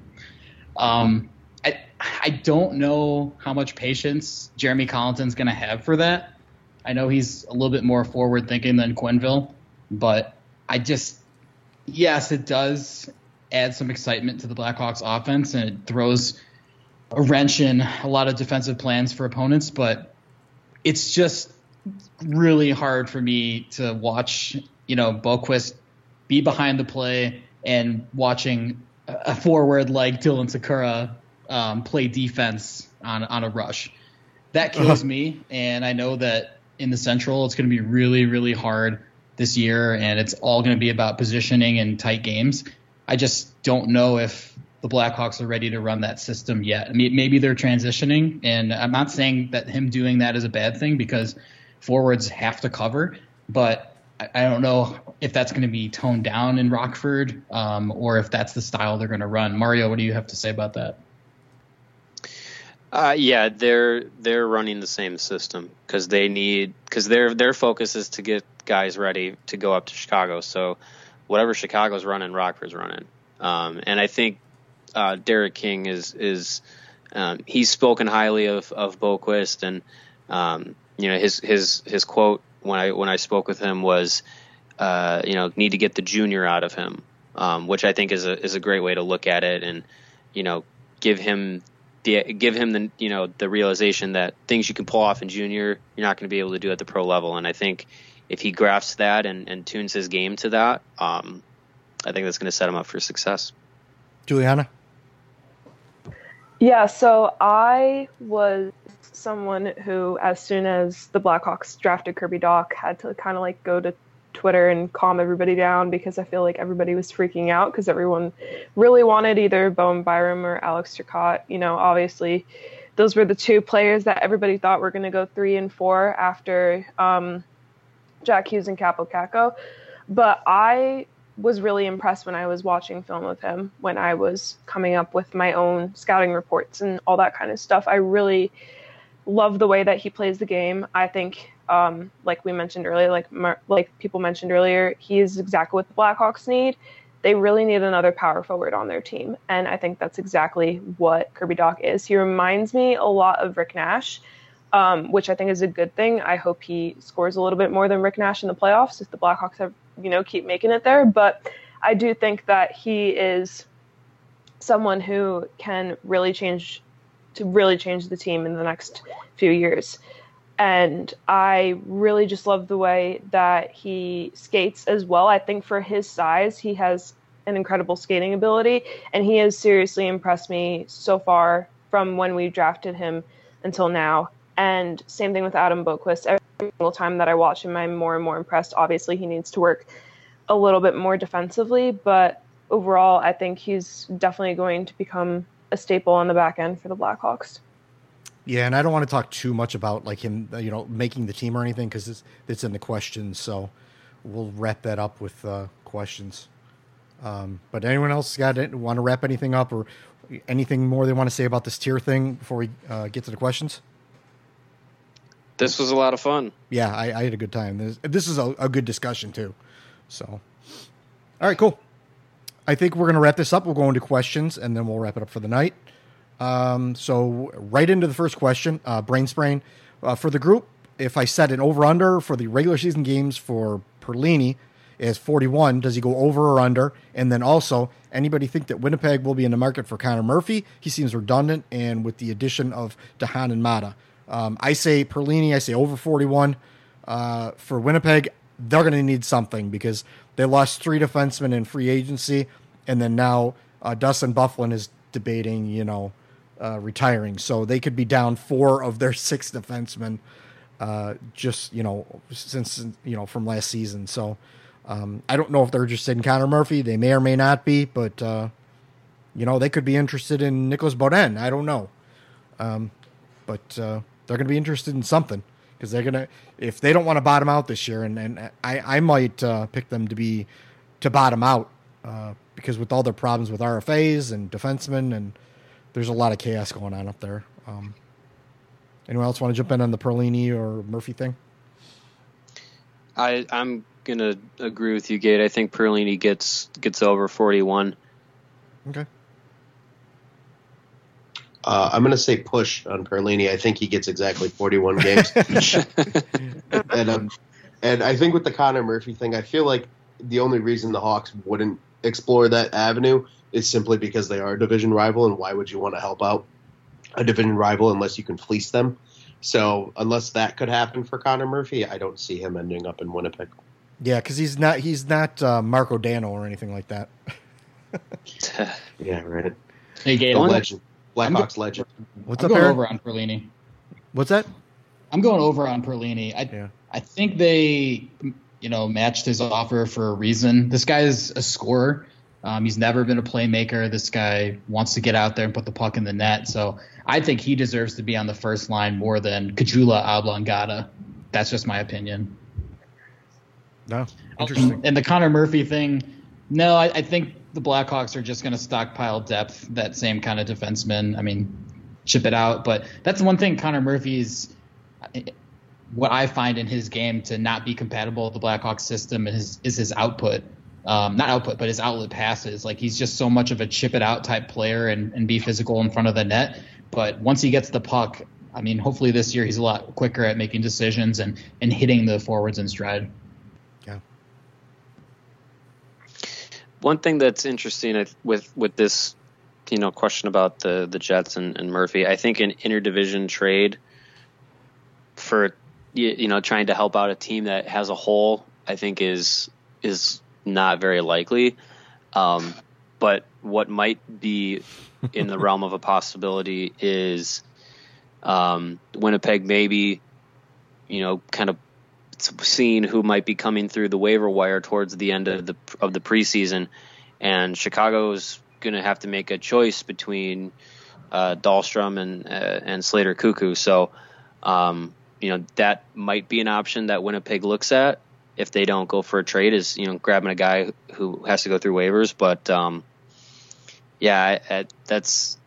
that might be a team that makes a surprising dip in the standings is Winnipeg. Oh, you mean like trading interdivision, like trading Patrick Kane to the Colorado Avalanche? Yeah. You're a big winner tonight. You're a big winner. Who's the big winner here tonight at the casino? Huh? Mikey, that's who. Mikey's the big winner. Mikey wins. I'm leaving now. All right, next question. Jake Martin, our boy Jake Martin. Where do you see this team finishing in the Central, above or below St. Louis, who caught lightning in a bottle and just acquired Justin Falk? I added that part in. Or Colorado without Rantanen. I think they can be a wild card team. I don't think they're any better than that. Dallas is going to be good. They got a lot of good defensemen, but their forwards got slower, by picking up all those old guys. So I don't know how that's going to work out. They're kind of a wild card. I'm not a fan of the Wild. I think they're going to, and I think, So, and I think Winnipeg may be that team that bottoms out because, all the chaos. It's kind of like when Colorado a couple years ago and Patrick Waugh left, and just basically just decimated that team, and they didn't know what direction they were going in. That could be a lot what happens this year, especially if this Laine thing gets drawn out, and Connor and Laine thing gets drawn out too long. And that's Kyle Connor. Yeah, right. Anyone else got something on that? I could see Chicago flirting with a playoff spot, probably within a wild card spot. I think Rantanen eventually gets signed, and I think if Colorado knows what's best, they'll do something where that'll favor them, because they're the sexy pick right now for coming out of the West, and I think it's for good reason. They have a lot of good things going on, and they've got a lot of young talent that they can lock up and be a force for the next couple of years. And I think Colorado and St. Louis are probably locks to finish above Chicago. Nashville and Winnipeg, they're teetering there. I think the one team you can for sure count Chicago ahead of is Minnesota. I think they're a train wreck.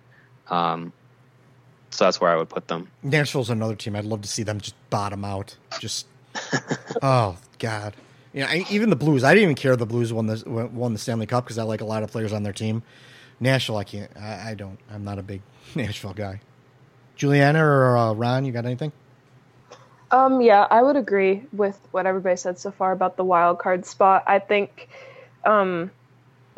Louis kind of bolstering their back end, although I was saying this earlier when we were talking about the trade in our group chat, but didn't really understand the trade from St. Louis's perspective because they already were pretty much stacked on the right side with Parayko, Pietrangelo specifically. And also they do have like a few good prospects coming up in the system, but I just don't really see them doing much worse than they did last year. I think they may step down a couple of points, but overall I don't think they're going to really take that much of a step back. And I think Colorado is going to be excellent this year. I think we're all forgetting about the fact that they got Nazem Kadri, who they really needed a lot of forward depth added to their team. And I think Kadri does exactly that. And he is the perfect center for that team specifically because they needed some center depth. And I think obviously their defense is probably their top four is probably going to end up being the best maybe the best in the NHL in the next few years. So I definitely the Blackhawks could probably squeak in with a wild card. And it's crazy to me that the Stars even decided to sign Corey Perry because now he's injured again. I don't know why they took that gamble. I guess because he was cheap and an option for them, but they should have just stuck with Matt Zuccarello. Yeah, no kidding. Ron, you got anything? Yeah, I'll just quickly lay it out. I think St. Louis, Nashville, and Colorado are your top three in this division. I think Dallas is the number 1 wild card. I think the Hawks squeak in as the 2 wild card. And then I think the Winnipeg Jets and Minnesota Wild are your bottom feeders this year. I really think Winnipeg's going to take a huge step back. Who knows what's going on with Connor and with Laine right now. The Byfuglien saga, them just losing their entire defense right now. And I feel like, Hellebuck can only carry them so much when that defense is probably going to be very unproven, quite frankly, this year. So I think they take a huge step back, and the Hawks can squeak into that last wildcard spot. Yeah, and Hellebuck actually took a step back last year. He wasn't as good as he was the previous year. So, when he's got even a worse defense this year, who knows what's going to happen. Next question. Do you see the Hawks splitting time between Crow and Lehner? Yeah, the over-under is 41. They're each going to play 41. No, Lehner serving more as a backup. I read that Crow feels better.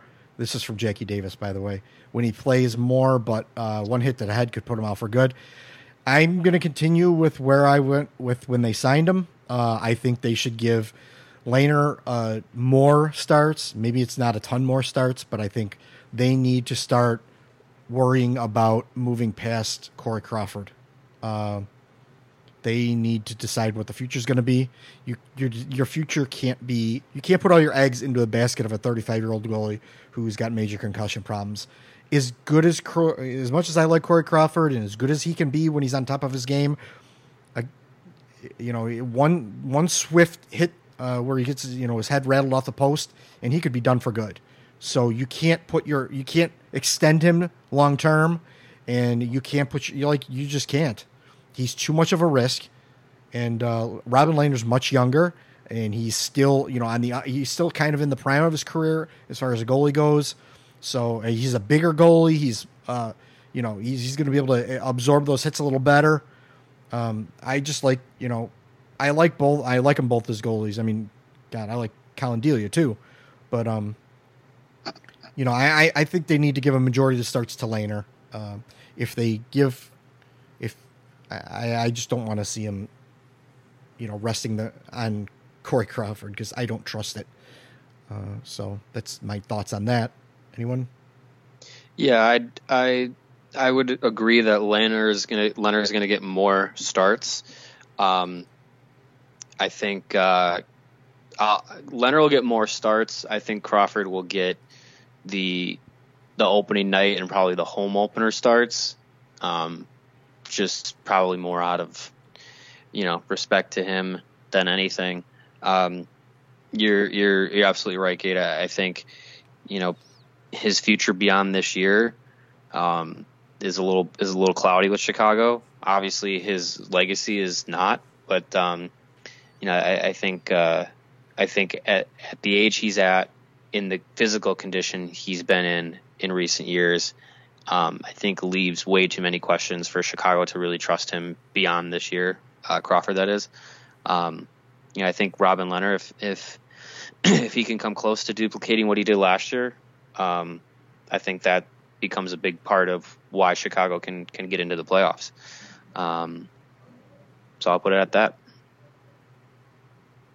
Anyone else want to jump in on the Crawford Lehner thing? Yeah, I think anyone who watched Robin Lehner last year and what he did after, his up and down career before that was really moved by it, but also just impressed by him because he's just a very steady goaltender. I watched a lot of him because obviously I'm a native New Yorker, but my dad's an Islanders fan. So I watched a lot of him this past season, and I really just was impressed by him every single time. Very rarely did he have an off game, and he was just, making highlight reel save after highlight reel save every single game, keeping the Islanders in games. Honestly, I don't think they would have even made it to the second round if they didn't have him. He's fantastic, and I really think that this 1-year deal specifically is going to be more of a tryout for him than anything else to be the number one goaltender. I do love Corey Crawford with all my heart, but as somebody who has had a lot of concussions myself, I do think that they need to be a little bit more cautious with him and not give him as much ice time because they don't want him to get hurt again. They don't want anything happening to him. And I think if Leonard does well this season, you're probably going to see him becoming the number one goaltender for the Blackhawks. Good. All right, cool. I'm going to combine these last couple questions because they kind of have a lot to do with each other. Cliff Deutsch first said, who's your favorite prospect? Not necessarily a great player, but someone who you want to see this year or next year. I'm going to say Alexei Gravel, just because he's a left-handed goalie. Straight White Male also said, and there's a lot in here, but basically it just says, do Boqvist and Doc make the team? How could they use the 9-game trial for those guys? I don't think my personal opinion is neither one of those guys should make the team. Maybe if DeHaan can't go, you could have Boqvist up for a couple games, but I think it's best to send him down. He is not on a 9-game trial. People keep saying that he would play in Rockford. It has nothing to do with the 9 games. He is going to burn the first year of his entry level this year because he's going to be in the pros. He's going to either be in the AHL or he's going to be in the NHL because he was drafted out of Sweden. So that import rule means that even though he played in the CHL last year, he wasn't drafted out of the CHL. He was drafted out of Europe. So he can come, if he could be sent to the AHL. So that's how that works. But that was the case with Tavo when he came over. Right.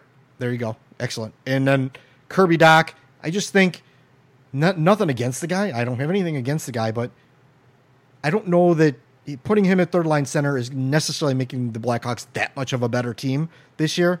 I think, especially with the setback with the concussion, I think just send him back down. Let him get well. When he's better, let him go down there. Let him kind of just bum slay for a while. Just fine tune himself, and then next year just assume he's going to step into the Blackhawks lineup.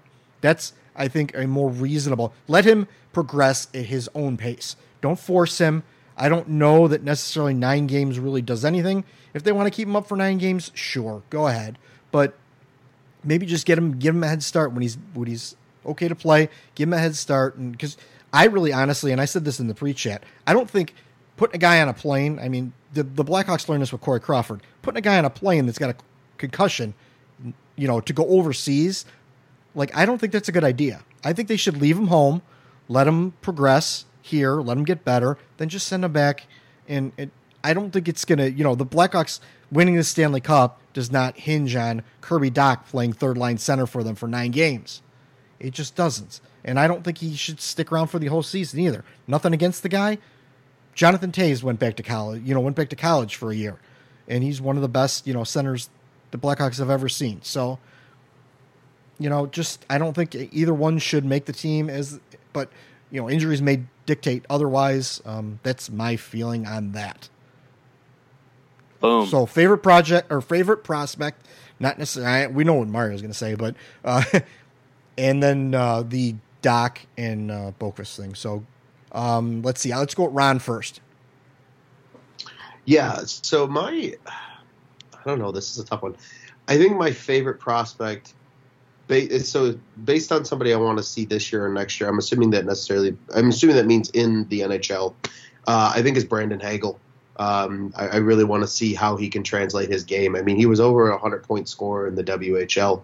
Sure, he was an overager, but I mean, scoring 100 points in the WHL is certainly no joke. So I would like to see him up, and maybe at some point, even if it's for just a handful of games, just to see what he can do at the NHL level.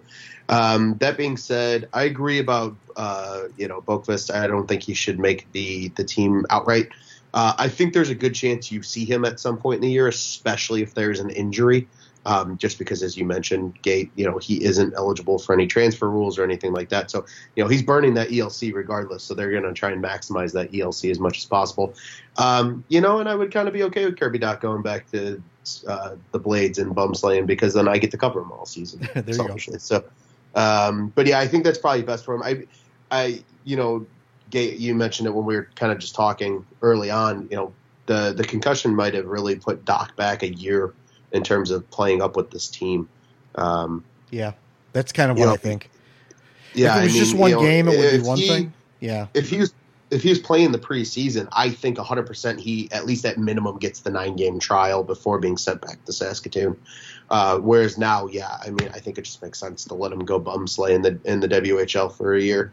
If he can go back and do Brandon Hagel type numbers, in the WHL this year, I think that would clearly show the Hawks that he's ready to, make that transition to the NHL next season. And, who knows, maybe he comes in and first year as a winger in the top 6, or maybe he is that, third line center who can, be more of like having a second 2-line center type concept. So we'll have to wait and see. But I agree. I don't think either of them make it outright, but I do think we see Boqvist at some point this season, even if it's for 10 games or so. Yeah, I think he could be a injury call-up or something like that, or maybe over Christmas or whatever. They might want to give someone a break or something like that. So, Eric, you're next. You haven't spoken in a while. Yeah, I would agree almost entirely with what Ron had to say about both Boqvist and Dach. I think that they're both better suited to just develop and really be fully ready before they step in full-time. And then going for prospects, I guess I'll give a few. Maybe one guy that stands out to me as being probably closer to the NHL would be Kurashev. I just think that he's a pretty intriguing offensive talent. And then maybe a little bit of longer-term guys that might be a few years away.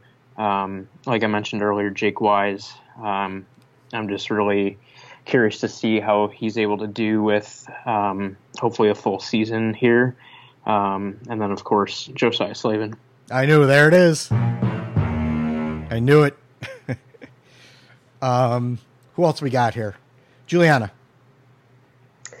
I agree with everything that everyone said so far on Dach and Boqvist. I would love to see Dach obviously play with the Blackhawks this year, but obviously we want to, have him take his concussion seriously and recover, well, and not try and jump back into it just so he can try out for 9 games with the Blackhawks and also go overseas. That would be counterproductive and pointless. And with Boqvist, I would love to see him up at some point, but I do agree that the best thing right now for the Blackhawks to do is to send him down and get some games with Rockford and to spend some time around the young guys. As for prospects, I'll kind of do a little bit of what Eric did. I would say my favorite prospect right now that's definitely going to be a little bit more NHL ready is Nicolas Beaudin. I think he's superb. I really want to see him in the NHL and have, maybe that experience and see how his two-way game translates. And then for long-term prospects, I really want to see what someone like Alex Vlasic can do. I know we commented earlier on his skating, but I would be interested to see if maybe he does become that 5'6" type defensive defenseman in the NHL. And then I would say even longer term, I would like to see Matthew Highmore up again. I really was impressed with him last year when he did go up to the NHL and he was on the Blackhawks for a few games. I would love to see him maybe work his way into a 4th line role again. Cool. Aaron? I'm going to give a quick shout out to Jake Martin. Thanks for asking the question and thanks for your service with the Chicago PD. Guy works hard every night and appreciate it. We used to work together and he's a good guy. I have to agree with you on that. He's helped me through some tough times lately. He's a great dude. He reached out to me, and Jake Martin is a solid dude. So go ahead. Yep. I'm going to start with my favorite prospect, and I didn't think I was going to say this, but I thought about it more. I'm really pulling for Dennis Gilbert. I feel like he has the potential to be our next Brent Seabrook. And I know he's got the size, maybe not the offensive ability, but we just don't have a lot of defensemen where, you see forwards coming up the side and they kind of dump it in and kind of hop around the defenseman. We don't have a lot of forwards like, Brent Seabrook used to do, where you just close that forward out, just put him down on his wallet.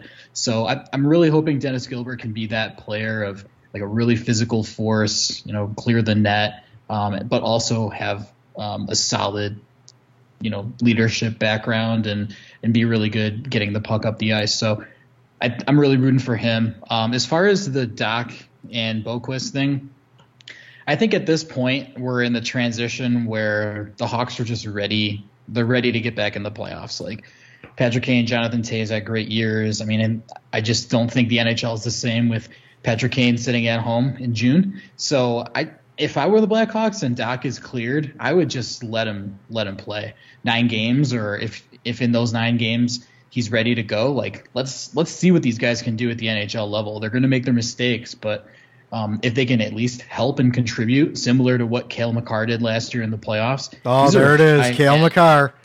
These are high-end skill prospects, top 10, both of them. So I think they can run with the Hawks in the regular season. I'd like to see both of them up. Okay. And Mario. Yeah, I mean, as far as Boqvist and Doc go, I mean, if you guys want to rewind and listen to what Gates said, that's pretty much everything I would have pointed out. I've said my piece on Boqvist already. I think for Doc, in his situation, if there's anyone that knows about the severity of concussions and what it takes to come back from them, it is Jeremy Colleton. Concussion issues essentially ended his playing career. So I think when it comes to that, their best option is probably to keep him with the team. Probably don't send him on an 8-hour flight overseas, but keep him with the team as long as he can be under their watch, going through the recovery process and whatnot, and then eventually send him to Saskatoon to get ice time, play 20 minutes a night. Maybe it might not be playing in the NHL, but we talked about putting up huge numbers in the WHL. I mean, if he goes out and has a year where he's putting up 100 points or something like that, I think that's going to be a confidence boost. And then next year he puts it all together and starts right out the gate in the NHL. I think that's a path that he can go down. Boqvist and Doc, they're going to be cornerstones of the franchise, hopefully for the next decade or so. And I think if this was last year and you kind of had that sense like this season might be a stinker for Chicago, then I think you throw them to the Wolves and see what they got. I was on that boat last year with Boqvist for some time in the summer and thought just let him run and see what he can do. But I think this year there's a bit of a more sense of realistically that Chicago can contend for the playoffs. Does Boqvist and Doc put them over the top?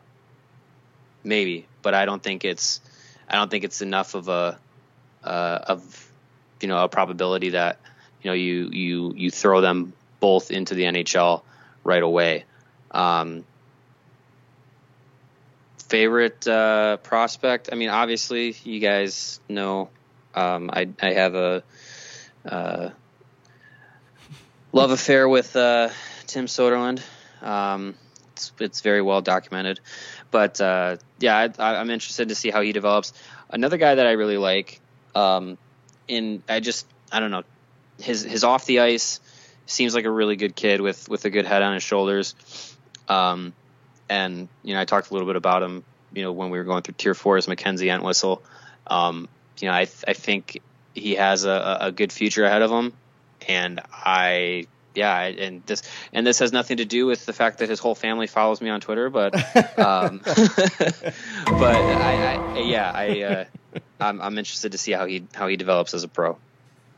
Cool.